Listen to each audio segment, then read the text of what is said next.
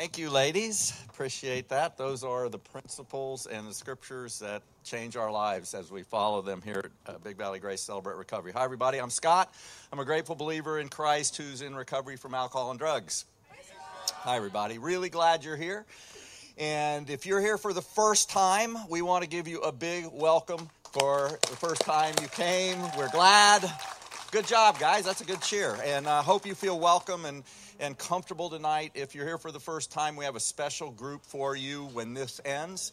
It'll go for 1 hour, and it'll meet me right up here under that little black tent. As soon as we say amen to the Serenity Prayer and everybody gets up and walks away, just walk up to that hilltop and I'll meet you up there, and we'll take you through what Celebrate Recovery here is on Tuesday night, answer your questions so that next week you'll have more comfort coming in and know what to do and where to go. So we're really glad you're here. If you're here for the second time, we're really grateful you're here. Give them a big hand. Yeah, good job. All right. It's a good spirit in the heat here tonight. We are glad you made it back because it's really important to come back. We all know that. That's why we say keep coming back. It works if you work it. So we're really proud of you, and we have an encouragement tonight that you will go to group at the Amen. And rather than go to the first-time guest group where you went last week or sometime in the past, we want to invite you to go to your specific group that you know or you believe you should go to. And Adelina and Larry here. If they're not, we'll have some, Josh will be here to help you get to group, and we'll make sure you get to group if you just come up here by the stage. If you're here for the second time, you're like, where are we going? We're glad you're back. We are looking at step studies coming up here probably in September. If you don't know what that is, keep asking and hearing. You'll hear it in group about them. And we're not, COVID has really slowed things down for all of us probably. So we haven't forgotten those important groups, and you'll hear more about those in the coming weeks as we start and put together the plans for opening them up in the near future. We have a great gathering coming this Saturday night. Isn't that right? Next Saturday night, a week from Saturday. Don't show up this Saturday. Sorry. I should know these things. My bad. So a week from Saturday, there's going to be a get-together for a summer party to barbecue at Sam and Cheney's house. It's online. If you don't know where they are, see Sam and Cheney. They're great. They'll host this, and there'll be a lot of people there having a good time. So if you're looking for something to do on a Saturday night and you're either a member of the family or you're like, I'd like to get to know people on a personal basis, this is a place to come do it. Come join us next Saturday night, a week from this Saturday. And a reminder that last week we had some changes because school started here. Praise the Lord. We're actually having kids come here, which is pretty unusual in our campus, in our culture. And we're kind of swimming upstream, but it's really changed our campus. So the only change we have is that the men's anger group has been changed to room 203. I'm pretty sure. 502. I'm sorry. Josh will be over here. He said if you forget, tell him to see Josh, and he's over there at that car. We'll be up here in front to make sure, but if you see somebody who's from a men's anger group, ask them, and if you don't, come up here and we'll get you to the group, I assure you. So it was, for me, as a pastor and a shepherd and a recovering addict, there's nothing more encouraging about this entire ministry than a changed life.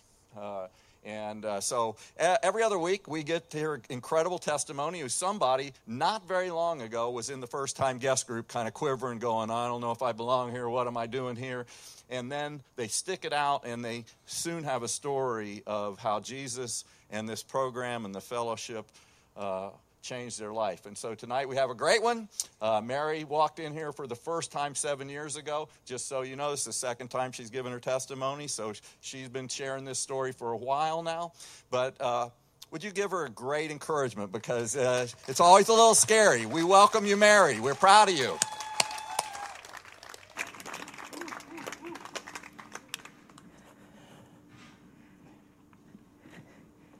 Okay, I guess I'll set up here.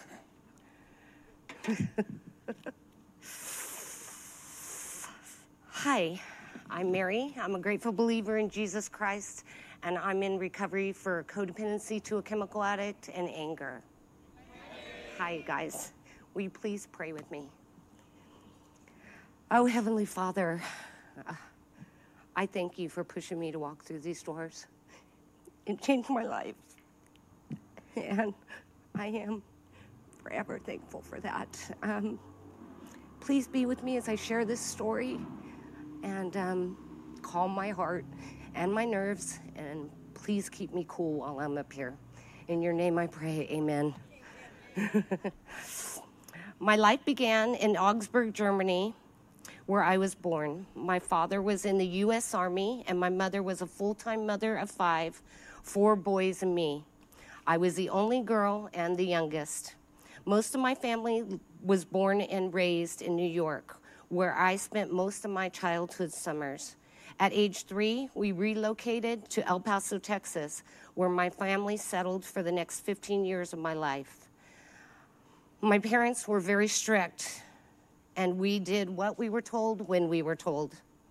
I always thought I came from a good family, and I felt that the rage and angriness that I grew up around was normal. It was not until I entered these doors of recovery that I realized my childhood affected my behaviors today.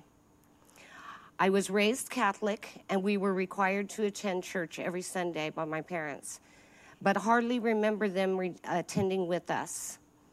I would accept invitations to my friends' churches, and the teachings were very different from what I grew up knowing. I was confused and had no idea what was right. I was easily convinced to accept the altar call at every church, and almost every Sunday I accepted Jesus as my Savior because I didn't know any different. My father retired from the military and worked nights at Southern Pacific Railroad. He was a daily drinker from the time he got off at 8 a.m. till early afternoon. I was very fearful of my father's angriness and rage, that sometimes I was scared to talk to him, unsure of what reaction I would receive. I learned quickly not to bother him when he was reading the paper or watching sports. I remember him giving me money in my teen years to get rid of me for the day.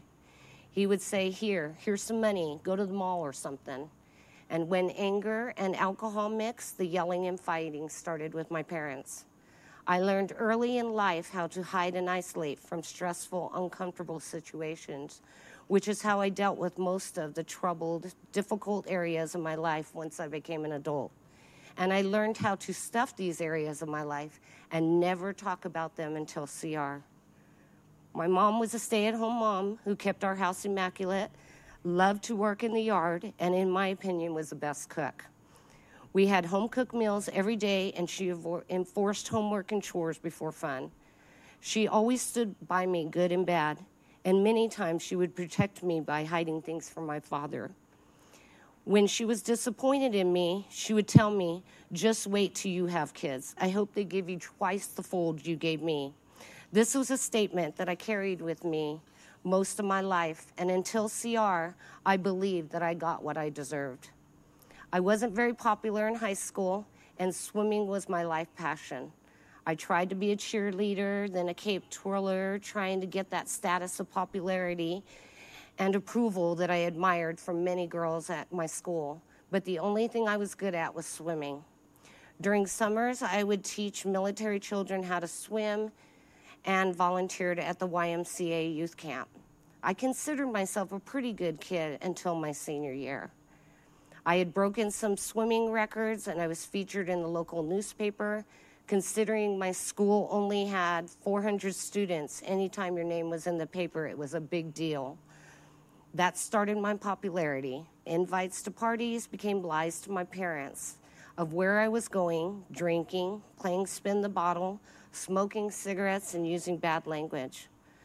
I met my first husband in my senior year, who was a year older, graduated, had his own apartment, not to mention old enough to buy alcohol for me and my friends.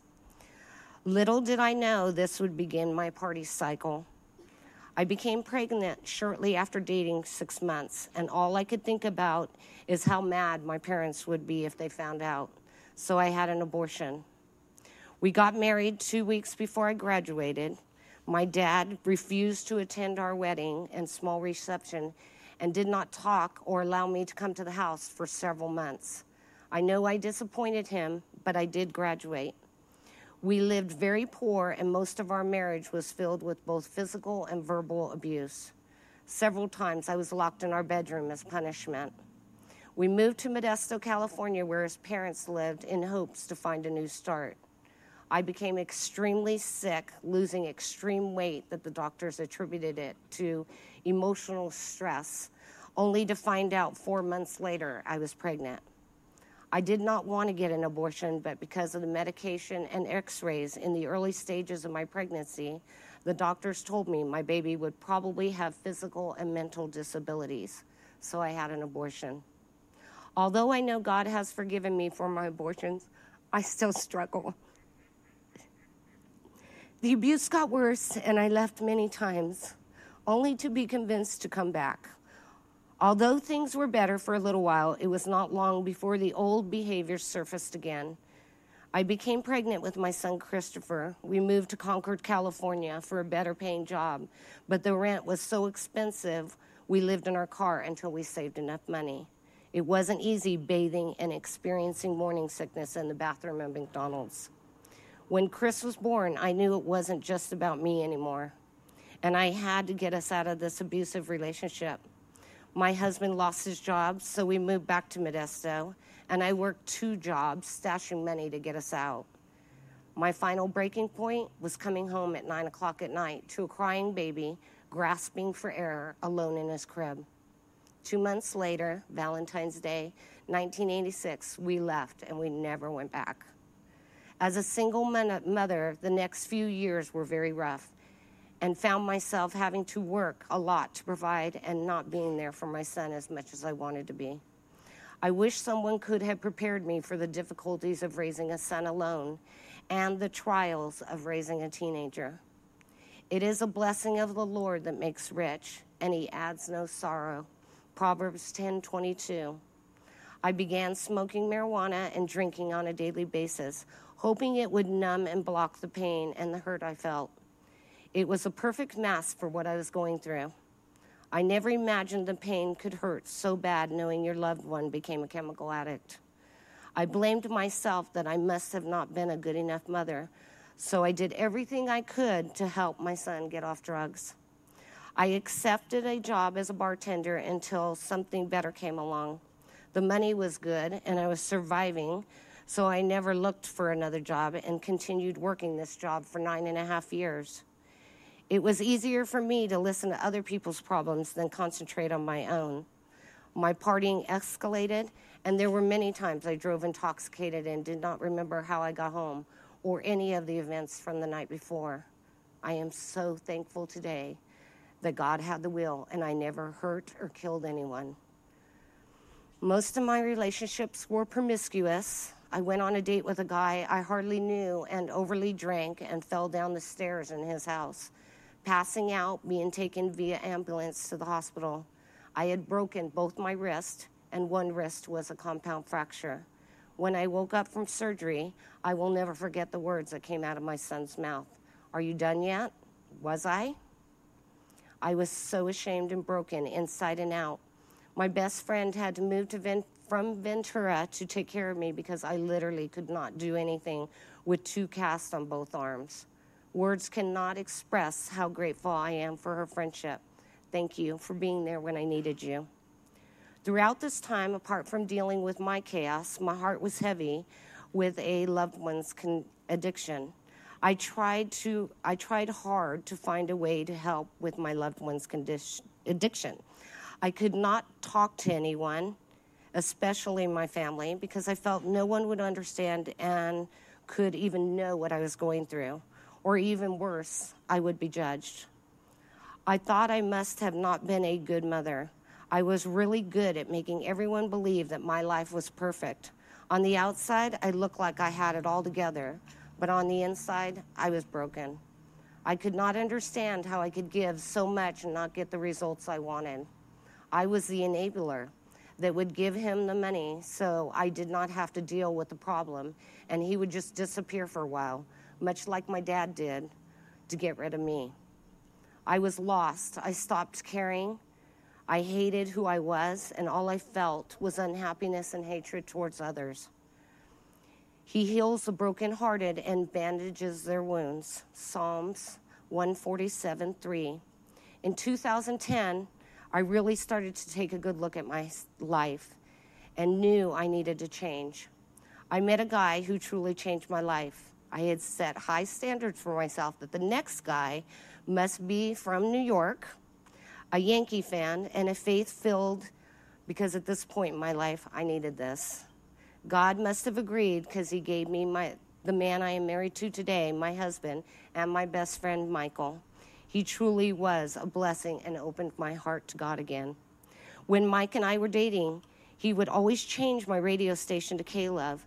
I would always have to change it back. Sometimes I forgot, and the music started to speak to me, and I began realizing what was missing in my life. My husband attended a concert at Big Valley and said that he had heard of a ministry called Celebrate Recovery, and that maybe we should take my loved one there. Our hope was this would be the answer to his chemical addiction. The three of us attended, and although this did not become the ministry for him, I continually attended CR every week, reminding myself, I am only here to find the answer to my loved one's addiction, because I was not an addict and I didn't need CR. All throughout working as a bartender and depending on daily drinks to help me cope with life, I did not feel deserving of God's love. However, God revealed to me that I too had some hurts, habits, and hang-ups, and more specifically, this thing called codependency to a chemical addict. So I continually tended to see what else God would reveal. At first, I only attended large group for a while, but eventually made it to the small group. It was in those rooms that I felt for the first time I could break my silence, because through the other women sharing, I realized that I wasn't alone. There were others who were experiencing the same hurt I had of a loved one with a chemical addiction. While in the group, I heard about these tools that others who had been attending for a while, and I decided to get into a step study to learn more about that. While I was in the step study, I was still bartending. I was often depressed, felt hopeless and angry, and looking for answers on how to fix his problems. I spent many sleepless nights thinking about the unknowns, who he is with, what he is doing, obsessively following him on my Find My iPhone app, only to realize I was creating a problem within myself. My loved one moved in with us. Okay, did I skip a page? No. My loved one moved in with us on several occasions, which added a lot of friction to our household and my marriage. Many times we kicked him out, and other times he left on his own. I would lose sleep and worry, where is he? Is he hungry? Is he cold? Is he safe? This consumed my thoughts, especially when he was homeless, living in his car. I just wanted my loved one to live a normal life. I just wanted him fixed. Don't let your hearts be troubled. Trust in God. Trust also in me. John 14:1.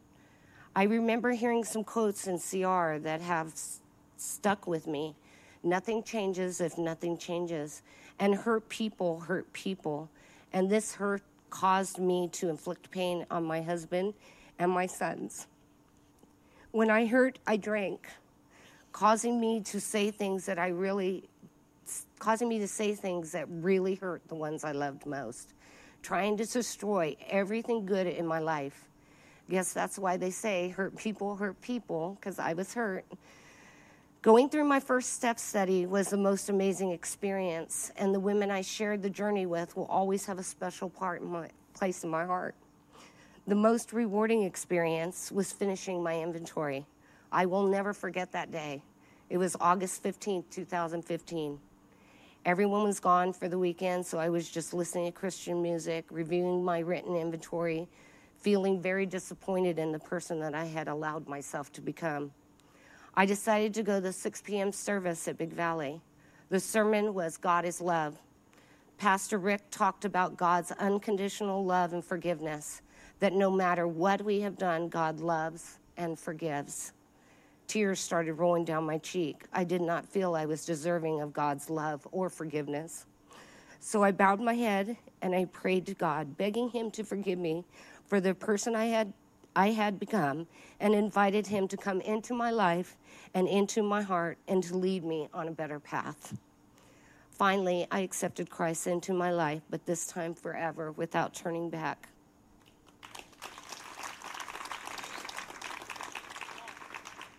I could feel God's overwhelming forgiveness, and I knew he was always there during those dark areas of my life. I just never realized it. He reached down from heaven and rescued me. He drew me out of deep waters. Psalms 18:16. Right about this time, I decided to quit as a bartender. God delivered me from depending on alcohol I used as a coping mechanism and helped me to lean on him and his word for comfort. I have been coming to CR for 7 years. The most rewarding experience was the freedom I received from my inventory, leaving my old life behind and beginning my new life with my Heavenly Father by my side. An example of how step of the inventory has impacted my life. My mother fell and broke her hip, and my brother Bob moved her to Florida after selling her house, everything she owned, and leaving behind her Yorkie. This caused me to have a great deal of resentment against him. She fell again 2 days after arriving and was in a coma before deciding it was time to let her go. It happened so fast, I never even said goodbye. Her dog died the same day over 1,600 miles away. This was a resentment that I had to deal with in my inventory. Learning to forgive and remove all the hate that had clouded my heart. Forgiving my brother allowed God to remove the hurt and heal the pain. In 2017, my brother passed, and per his request, not to notify my family. Therefore, we learned of his passing 2 years later. I am grateful that God has healed my heart and broke the chains of resentment and hurt so I could forgive my brother. I have an amazing sponsor who has helped me to look at the good in me and has shown me through scripture God's wisdom for my life. She has also helped me grow closer to God and to let go and let God. I will be forever thankful God put her in my life. My relationship with my loved one is much better, and I have learned that I need to get out of God's way and just enjoy our time together without the stress and worry. Before CR, I was full of rage and anger. I carried guilt and shame over his choices and decisions. Through recovery, I learned that his choices and decisions were his, that I had no control over them and no reason to carry guilt or shame. After all, I cannot change him. Only he can. This allowed me to start loving him just where he is at. This new love looked like not focusing on his addiction and focusing on building a relationship with him. When I see him, our conversations are no longer about treatment or planning his recovery for him, but they become more about sharing life with him where he is at. Through recovery, I learned how to build boundaries that protect me and help build healthy understanding and relationship. It isn't easy sometimes, it hurts, but the pain is only temporary. With time and without pushing and dragging, he, on his own, is starting to make some of those choices that I've been praying for. Instead of trying to make them happen with my own power and control, I learned to surrender him and trust in God. He loves him even more than I ever could. Since I started to accept and love him for who he was, this opened up times of talking about my life with God. I am still a work in progress. I am not perfect. I struggle, but I journal my feelings and anger and frustration, and I pray for guidance when I get stuck. Then you will call on me and come and pray to me, and I will listen. Jeremiah 29:12. Since I have attended CR, I became a part of the family at Big Valley.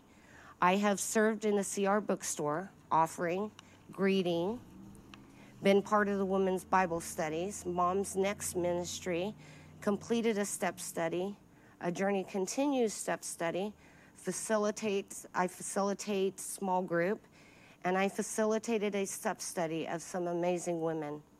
I am committed to Bible readings, devotions, and daily prayer. I am also a lector and a Eucharistic minister at my church. I am blessed to sponsor 2 amazing women who have trusted me to share their hurts, habits, and hang-ups. And I am so thankful God put them in my life. I love the friendship we have built and the time we spend together. I am so thankful that God revealed to me the person I was without him and the renewed person I am because of him. I never imagined that coming to CR would change my life like it did. I am very thankful for the CR ministry for giving me the tools to help with my hurts, habits, and hang-ups and making me feel like I belong and I'm not alone. I am truly blessed with an amazing, caring, supportive husband. Thank you for always being there during my struggles. Thank you for praying with me and for me and helping me grow closer to God. I am so glad God gave me you. I love you so much. To my son, Chris, I love you and I will always be here for you. Seek his will in all you do and he will show you which path to take. Proverbs 3:6. God has blessed me with 2 amazing stepsons, Ryan and Justin. Thank you for your forgiveness, understanding, and accepting me to be a part of your life. I love you both with all my heart, and I am so proud of you. God delivered me out of my addictions I used to mask my hurts, and he showed me that my past does not define who I am today. Thank you, God, for never giving up on me, loving me, and forgiving me. I love living life with you. To the newcomer, keep coming back. Set a reminder on your phone. Get into a step study and stay committed to the end. Set your radio to K-Love and don't change it. You are not alone. Your journey begins here. Thank you for letting me share.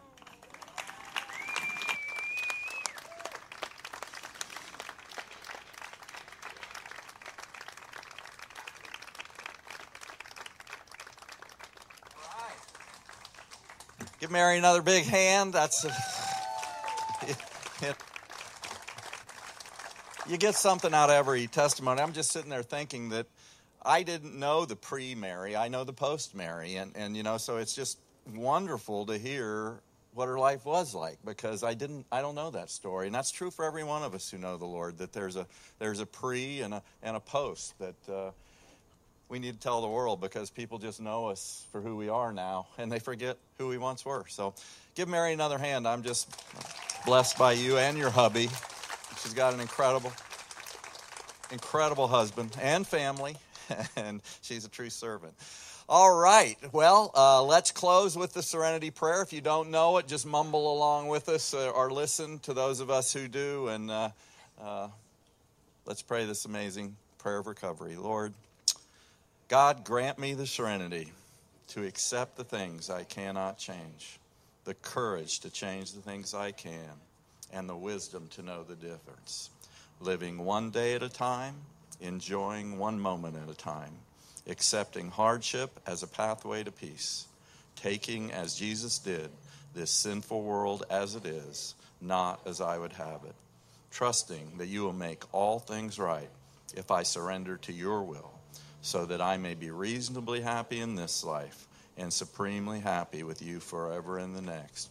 Amen. All right, first-time guests, I'll be right up under that tent. Give Mary a big hug. Encourage her. We're an encouragement ministry. And second-time guests, if you don't know how to get to group, come up here and Josh will help you. See you back in an hour. Go to group. My encouragement is to go to group.